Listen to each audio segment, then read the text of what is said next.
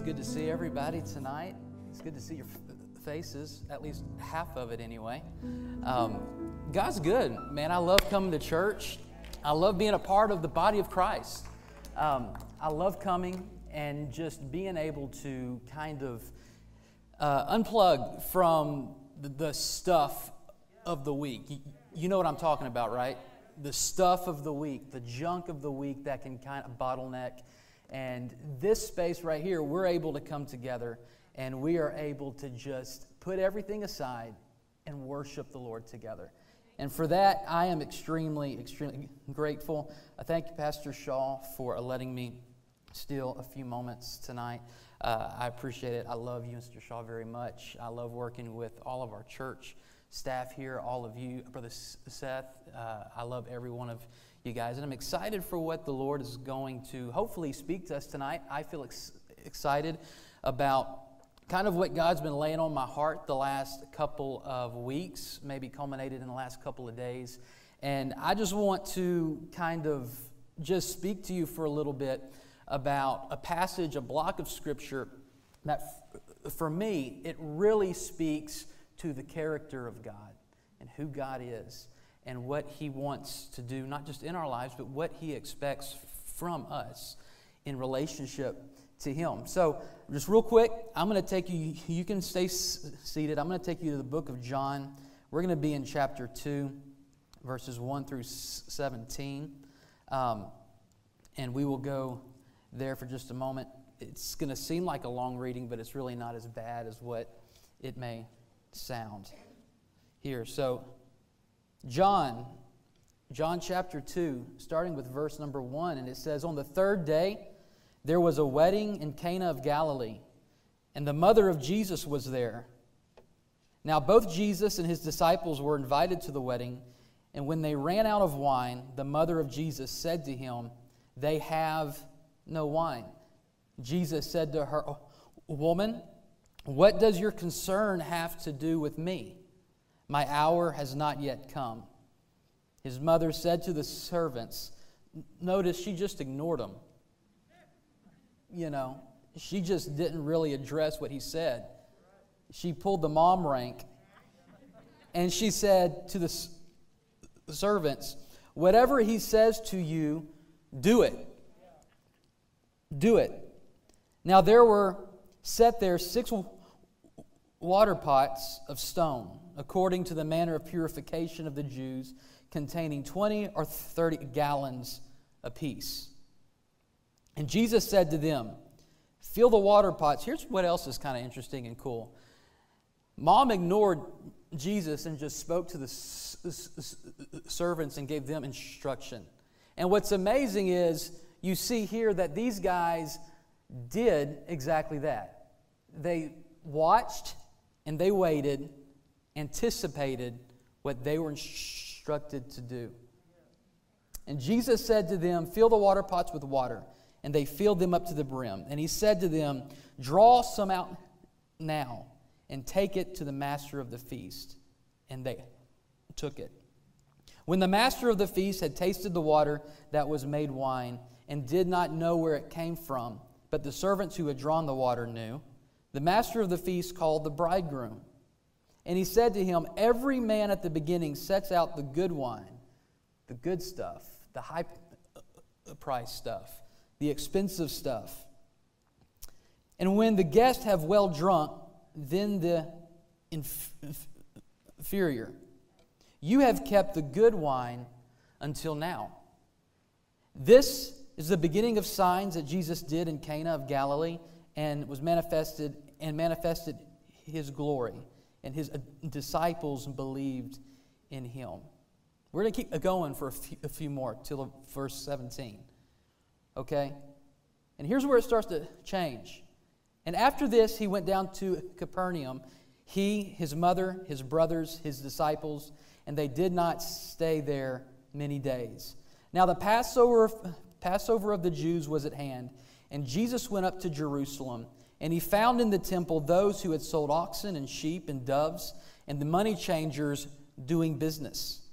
And when He had made a whip of cords, He drove them all out of the temple, and the sheep and the oxen, and poured out the changers' money and overturned the tables.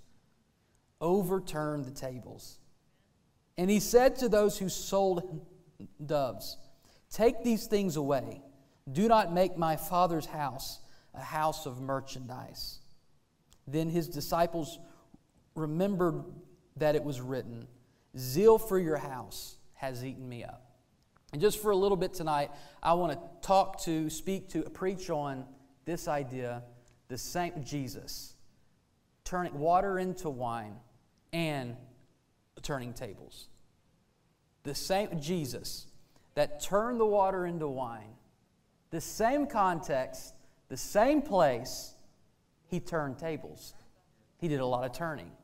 We're going to talk about that for a little bit here tonight. Let's go before the Lord in prayer, asking for Him to be with us tonight. Lord, we love you, Jesus. Thank you, Lord, for everyone. Bless everyone that came, Lord, in and tuned in, whether in person or online. Lord, I pray right now that, Lord, this word would go out and it would fall on ears that are ready to hear, hearts that are ready to receive. Lord, and we'll be quick to give you all the glory and all the praise. In Jesus' name. Everybody said amen. So from time to time, you'll hear the question, or it's asked to you, what's your favorite book in the Bible? Mine is, I've kind of learned to say this, if I'm not just thinking it, I'm saying it. It's whatever book I'm in at the moment. It's whatever a book that I'm reading in the moment. It's whatever book that I'm diving into in the moment. The Word of God is so huge, it's so vast, it's so powerful that you just about the time you get into the book and you want to move on, you all of a sudden find that if you want to, you can continue to drill down into just a few verses. The Word of God, I believe Charles Spurgeon said it like this. He said, the Bible just deepens and widens as you read it. The more you get into it, the more you love it. The more you begin to understand and delve into and try to unpack all that's in it, the more it just begins to reveal.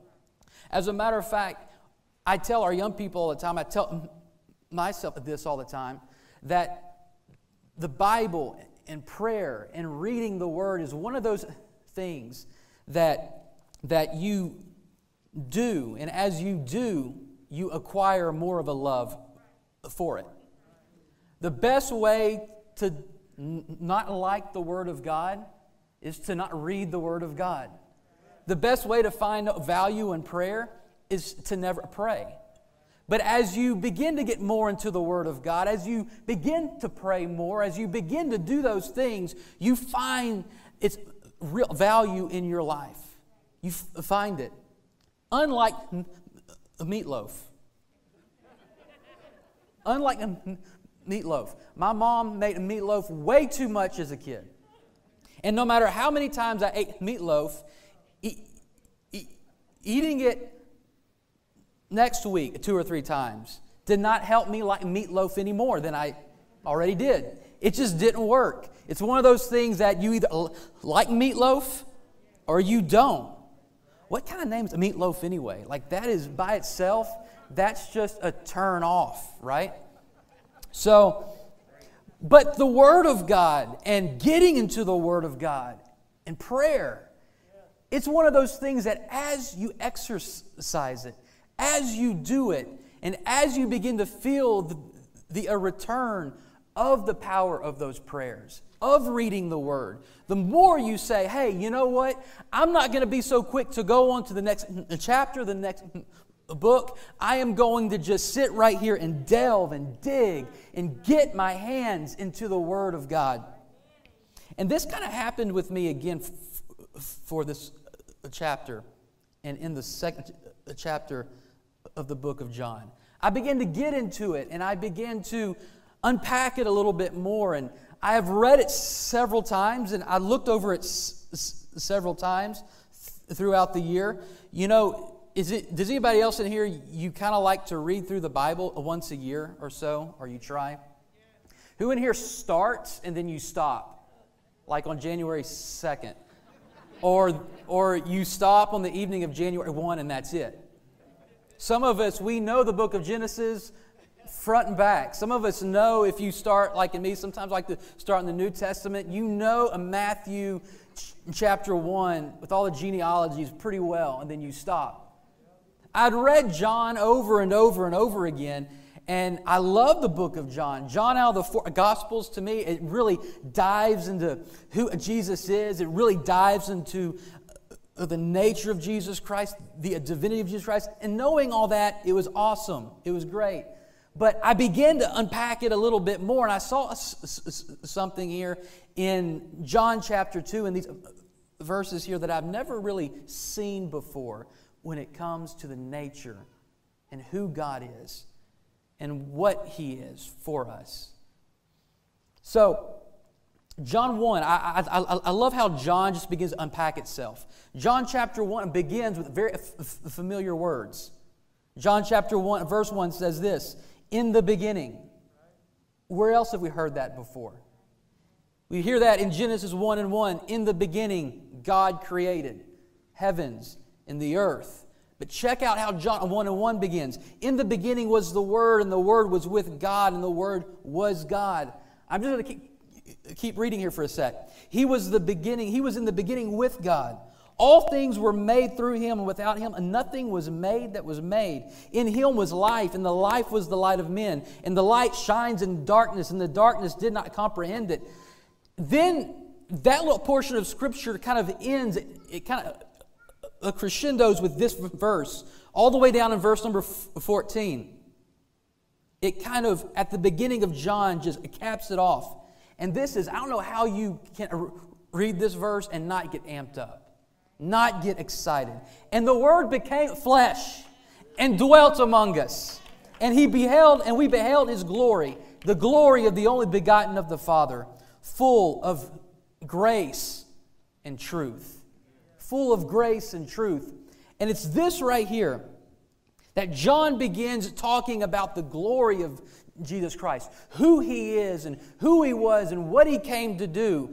In Genesis 1, we get God the Creator speaking life and light into darkness. In Genesis 1:1, we get Jesus Christ, God, or the Word with us, speaking life into humanity, bringing salvation. John 1 continues to go into the story of John the Baptist, how he paved the way for Jesus Christ and appointed to Him. At the end of John chapter 1, you have the calling of a few disciples. You have Him calling a few, and what's interesting, you look into that, there's so much in this passage, there's so much here that it's hard to pick a spot and jump in, but you see Him calling a few, and then you see just a couple of those disciples turning around and calling a few others to Jesus Christ. That's what He desires to do in us, to call us and then get us to turn around and call others, to pull others in.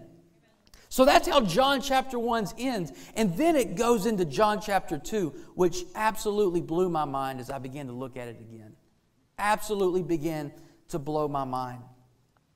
And here we start with Jesus at a wedding.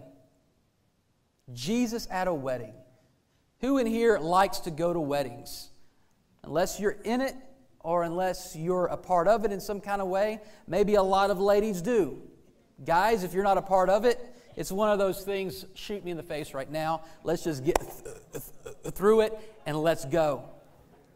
Jesus is at a wedding, and this is how John chapter 2 starts.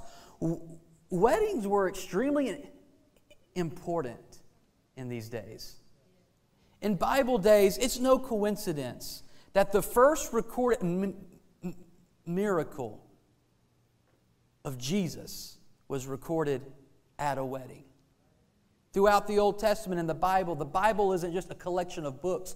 The Bible is an ongoing story of God and humanity and how He loves us and how He wants to draw near to us. And one of the ways that He constantly drives home the point of who we are in a relationship to Him is in the analogy of a wedding.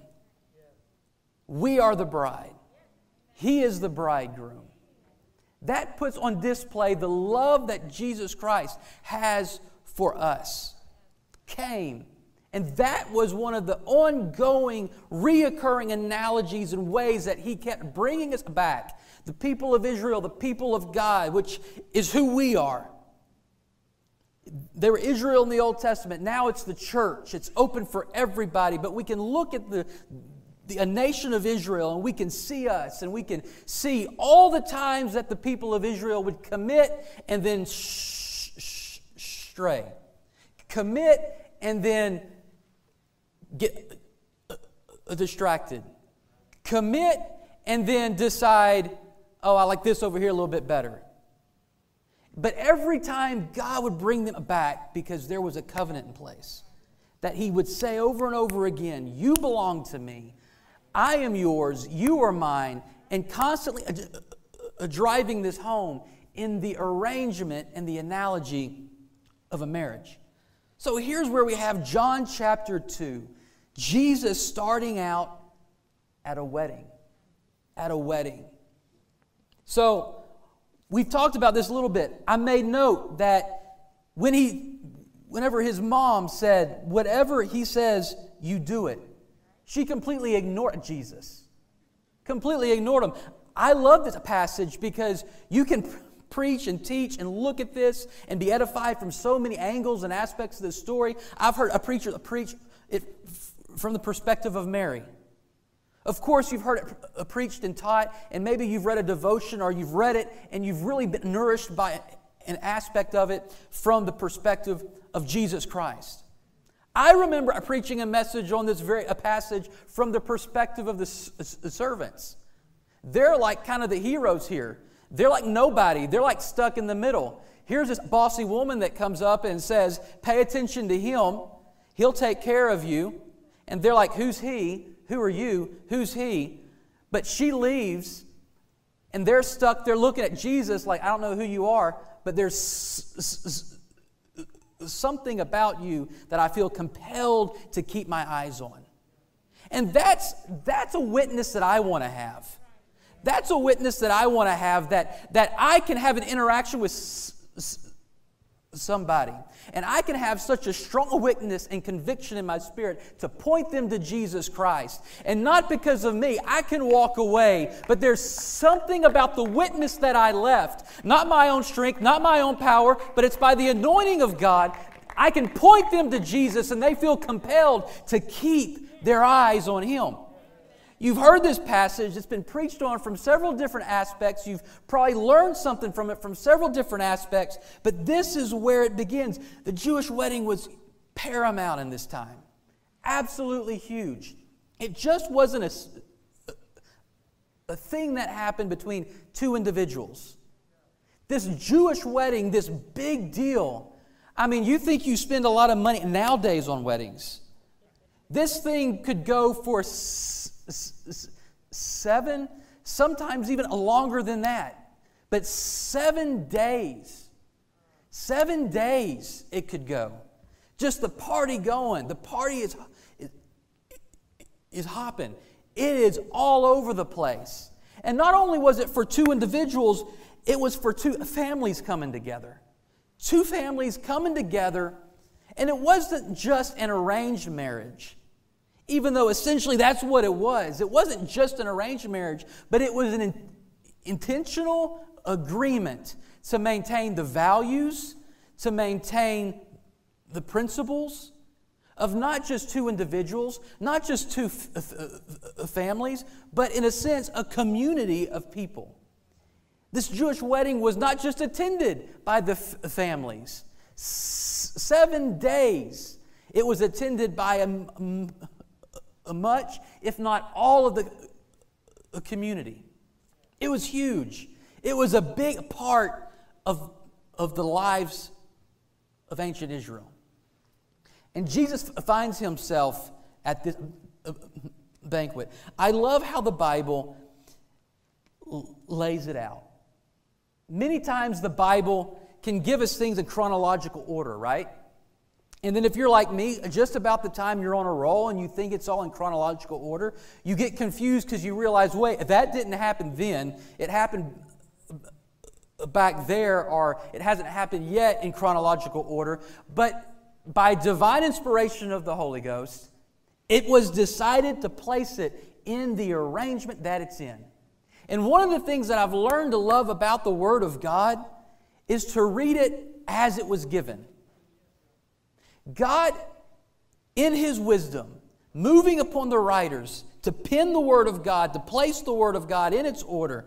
It's not just about it being in chronological order. It's about it being in the order that God wants us to receive it in, because there's a message in how it's been arranged. And from the very beginning, you see Jesus at a wedding, and He's wanting to show us some things. And what He's wanting to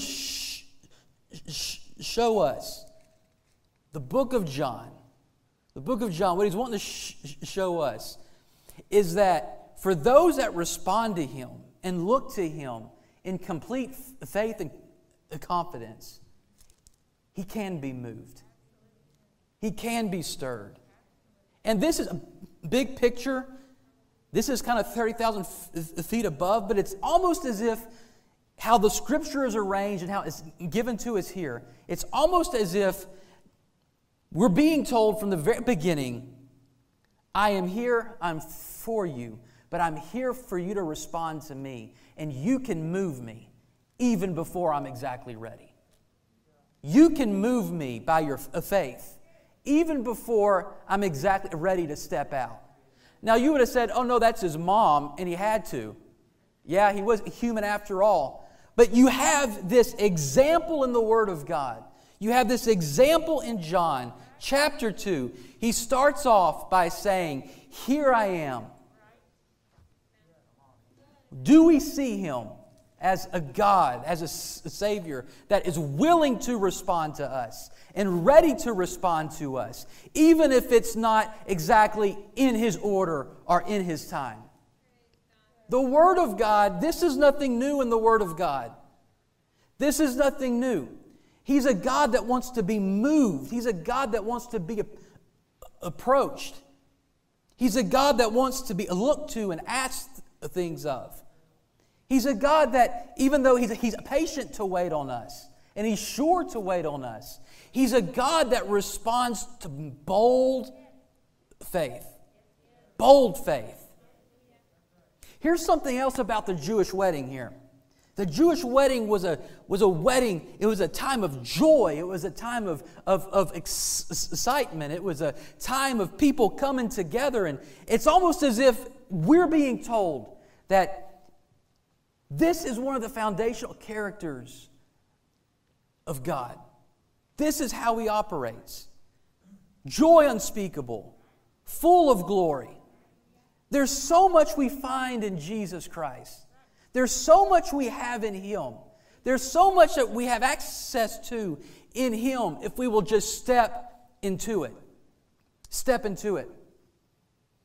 But quickly, you have Him turn water into wine, and you go from such a story and powerful movement and story like that to almost the flip side, no pun intended,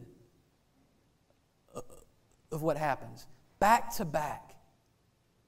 He does this great thing, His first miracle, and it's powerful, but quickly He goes from that to going to a Jerusalem. Passover time. He's walking into the temple. And He begins to see things that just doesn't add up to Him. He begins to see things that begins to bother Him. And it begins to stir and burn in Him. He goes from the joy, or how the Bible has it arranged. It presents to us the joy and the high and the good times of a wedding, and showing us the character, the spirit, the attitude of God towards us. And then we dovetail right into this story of Jesus just losing it. Just losing it based on what He sees. And I begin to look at this. I begin to think, Lord, what are you trying to tell me? And it's almost like He began to talk to me along these lines.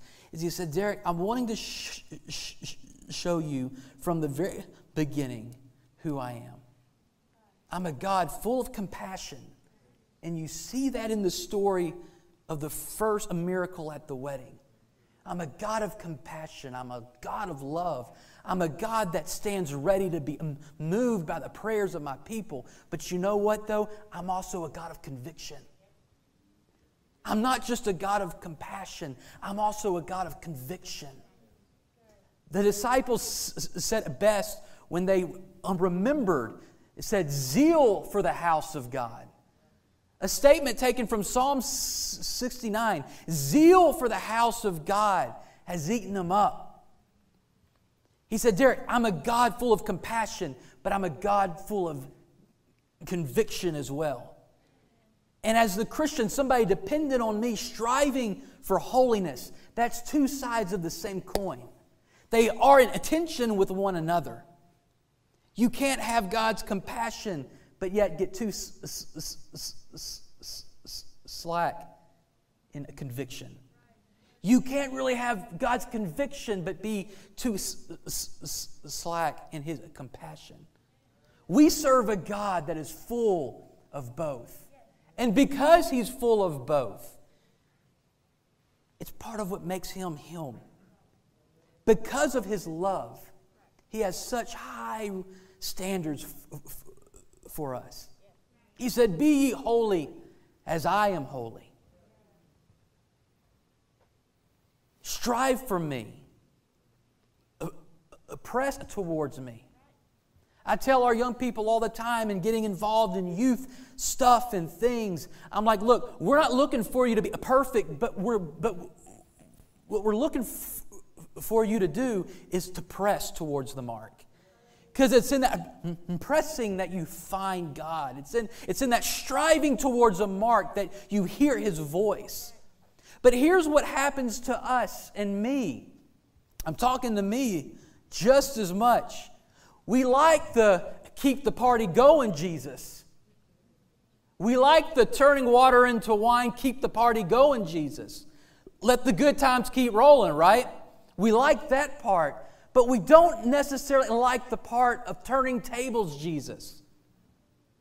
We don't like that part. We like this over here, but we don't like the turning tables over here. As I begin to look into this and study it out a little bit more, this happened where He turned the tables. He said, you have made my place a house of merchandise. You have made this place, you have turned it from a house of prayer, and you have turned it into a den of thieves, just looking to make some profit. Just looking to make some money. And what's interesting, when you begin to study and look at some of this stuff, you begin to see that this took place in a part of the temple called the Court of Gentiles.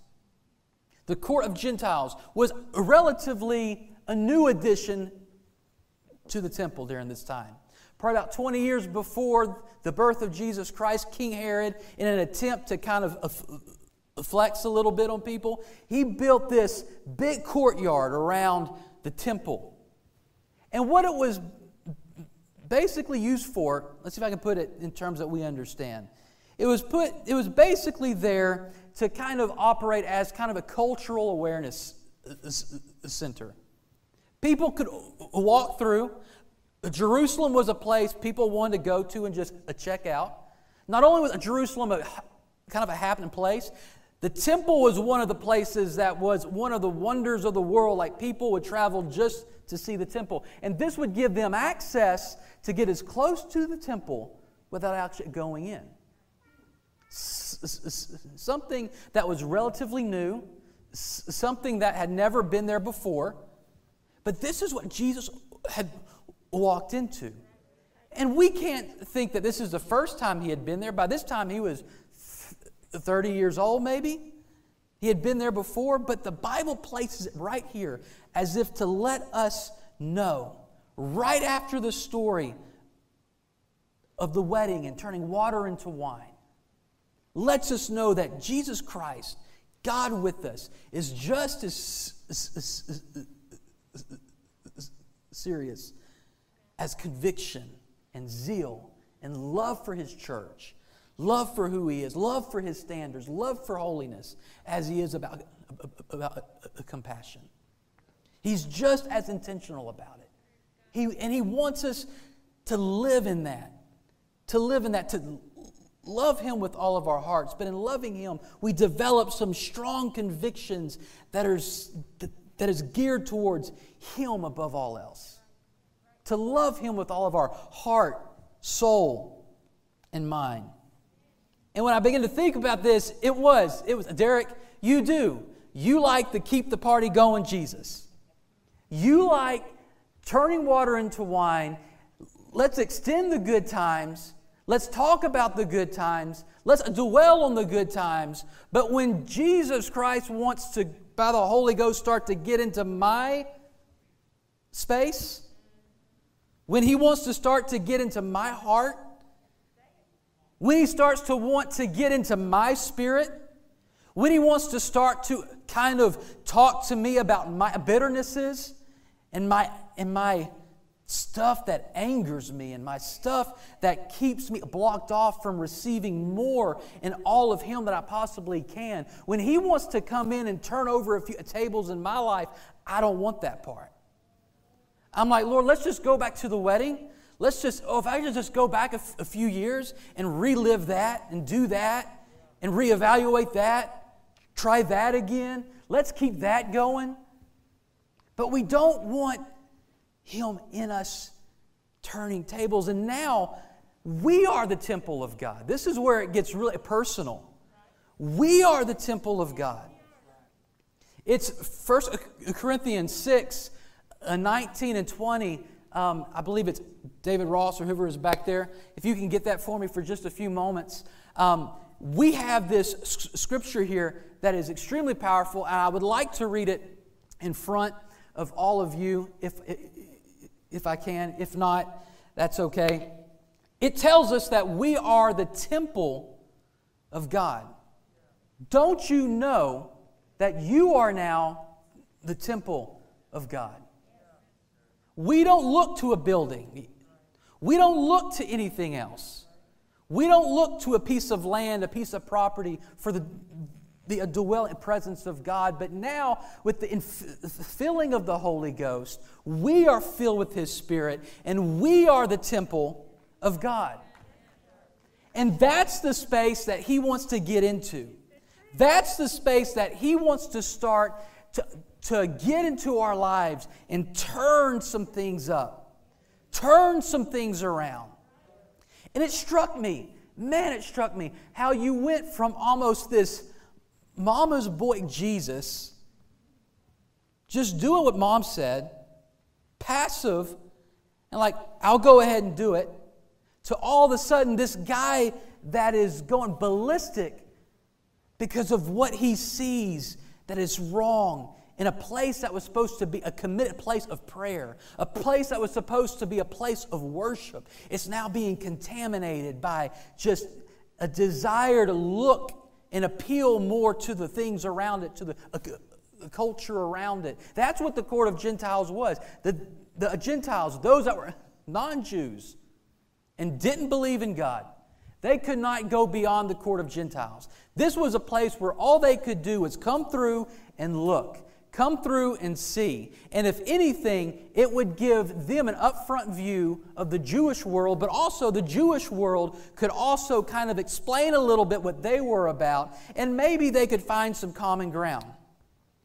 This was kind of went on in the court of Gentiles, and what developed was this idea, was this thing where all of a sudden it became a place where more money was being exchanged. More people were beginning to profit from the things and the way that the temple operated.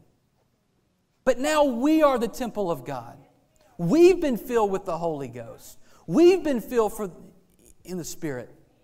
And what God wants to do, power of the Holy Ghost, is to renovate our lives, to be able to come in and be able to identify things that need to be addressed, need to be turned over, need to be cultivated.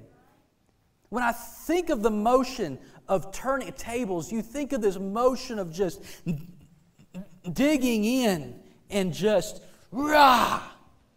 You know, who in here would just love to just have a space where if you get mad, instead of like having to hold it in, you could like go to a space and just go nuts.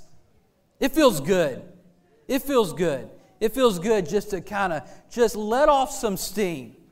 But I begin to think about that, and I begin to think of the parable of the sowers and the parable of the seed, or as some say, the parable of the soil.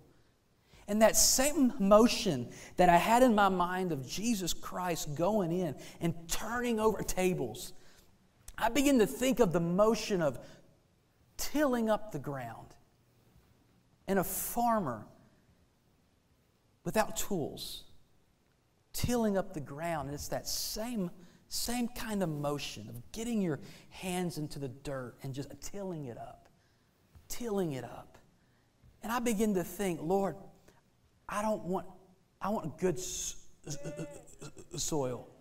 I want my life to be good soil. I don't want hard ground. I don't want thorny ground.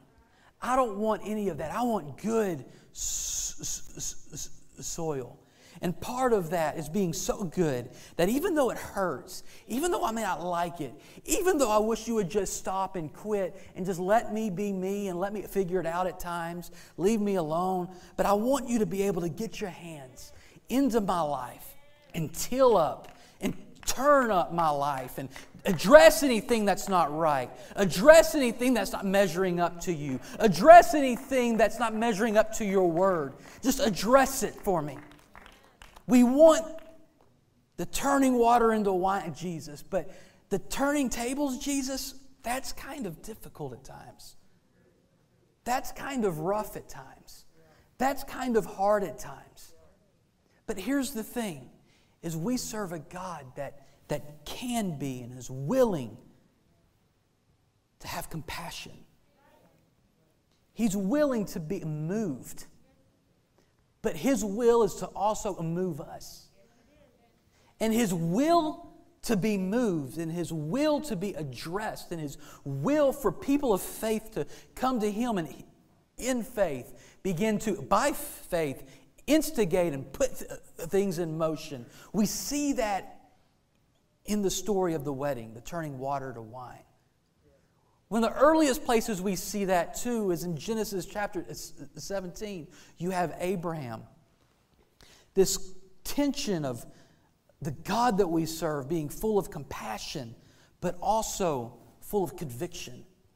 Genesis 17, it's a story that maybe we all know. It's a story of Sodom and Gomorrah and Lot. Lot and his families in Sodom and Gomorrah. And stuff is going down. Stuff ain't right. God wants to judge Sodom and Gomorrah. God wants to deal with it. God's about to turn some tables in Sodom and Gomorrah. But you know what Abraham does? He begins to talk with God. He begins to appeal to the compassionate side of God. And he says, Lord, if there's just 50, can you spare? Yes. Yes. And he goes on down the line. God can't find 50. He gets down to 10. God, if there's 10, can you spare? Still could find 10. But the point of the story is God wants His people to come to Him and reason with Him and talk to Him and appeal to the desire within Him to be full of compassion, to be full of mercy. So even in a moment where you saw the conviction, the zeal of God, the holiness of God, which the holiness of God, you see this in the story of Isaiah too. When Isaiah said, I saw the Lord high lifted up, he's not talking about humanity, just the majesty of God. What he's talking about, he said, woe is me. When he talks about the holiness of God in that case, he's seeing God as pure and holy and right. And he sees himself as just a sinner that's full of his need for God. So when we talk about the holiness of God, we're just not talking about the big majesty of God that's bigger and yet bigger than anything else. But what you're also talking about is the purity of God. Pure love, pure joy, a pure rest, pure peace, pure compassion with no mixed motives within it at all. So you have this story, even in Genesis, of the conviction, the holiness of God, the zeal of God for purity, for holiness. But yet at the same time, when somebody, one individual, a person of faith, being Abraham in this case, began to appeal to him and look to him and try to say, Lord, if there's just 10, can you spare? And God was willing, with compassion, to spare. He's a God that's full of compassion, but full of conviction. And we can't begin to leak on either one of those, even as followers of Him made in His image, because it's those two things, compassion and conviction, that's the two sides of the same coin of holiness. This is big picture, okay? Pastor Shaw can get into a whole lot more details on holiness. But for me, this is what was speaking to me. This is what God was speaking to me. Derick, be zealous about me. Love me, but be compassionate for me. You see this in closing. You also see this as well in a very amazing story. When Jesus comes down from the mountain, it's the story where he's transfigured. It's the story where 3 of the disciples went up with them, had amazing experience with God, with Jesus. And they wanted to build a temple. They wanted to say, wow, this is so great, let's build a temple. Let's build something here. And you have the voice of God the Father saying, look, it's Jesus, hear Him. It's Him you're to look to. It's Him you're to hear. He comes down and they come down and all of a sudden they're approached with the raw humanity of what's going on. And there's this father. His father that has a son that he is possessed of the devil. The devil gets in him and throws him all over the place. And it's a terrible scene. And all of a sudden you have this father that says, when asked, he said this, he said, Lord, I know you're a man full, and the word he uses there is compassion. He said, you're a man full of compassion. I'm appealing to you. And Jesus says, if you believe, I will heal.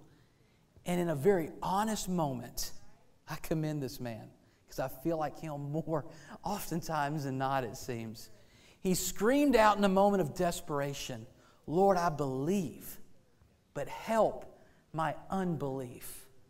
Lord, I believe, but help my unbelief. Again, a God that answers to those that are crying out in faith, asking for compassion. Asking for compassion. As we stand tonight, I want us to be able to walk out of here. I want us to be able to walk into our lives and know that God has called us to some mighty things. It's amazing what the Bible says. When we humble ourselves and pray, then I will answer you, is what the Scripture says. But you know what humility is? Humility is sometimes just complete honesty before God. Sometimes the purest form of humility is just pure honesty before God. An honesty that says, I believe, maybe I should be further along, maybe I shouldn't. I believe, but Lord, help my unbelief. I'm appealing to your compassion. But I want us to walk out of here. I don't want to just tell us something maybe we've never heard before. I ultimately want to speak to us in a way that inspires us and kind of instigates us to go out and do something we've never done before. Walk out these doors with a desire to live out a bold conviction, a bold holiness, boldly approaching His throne, boldly living out our lives. Go out there and live with that conviction and holiness, God's majesty and purity being reflected in you and through you.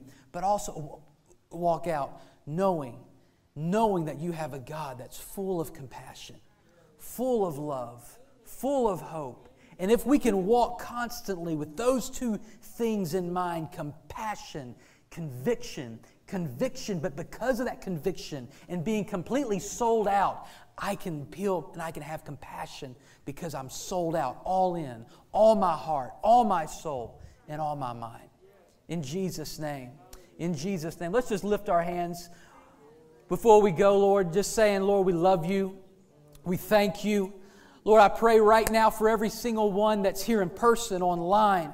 Lord, I pray that you can help us go from here understanding, Lord, that you're a God that's full of compassion.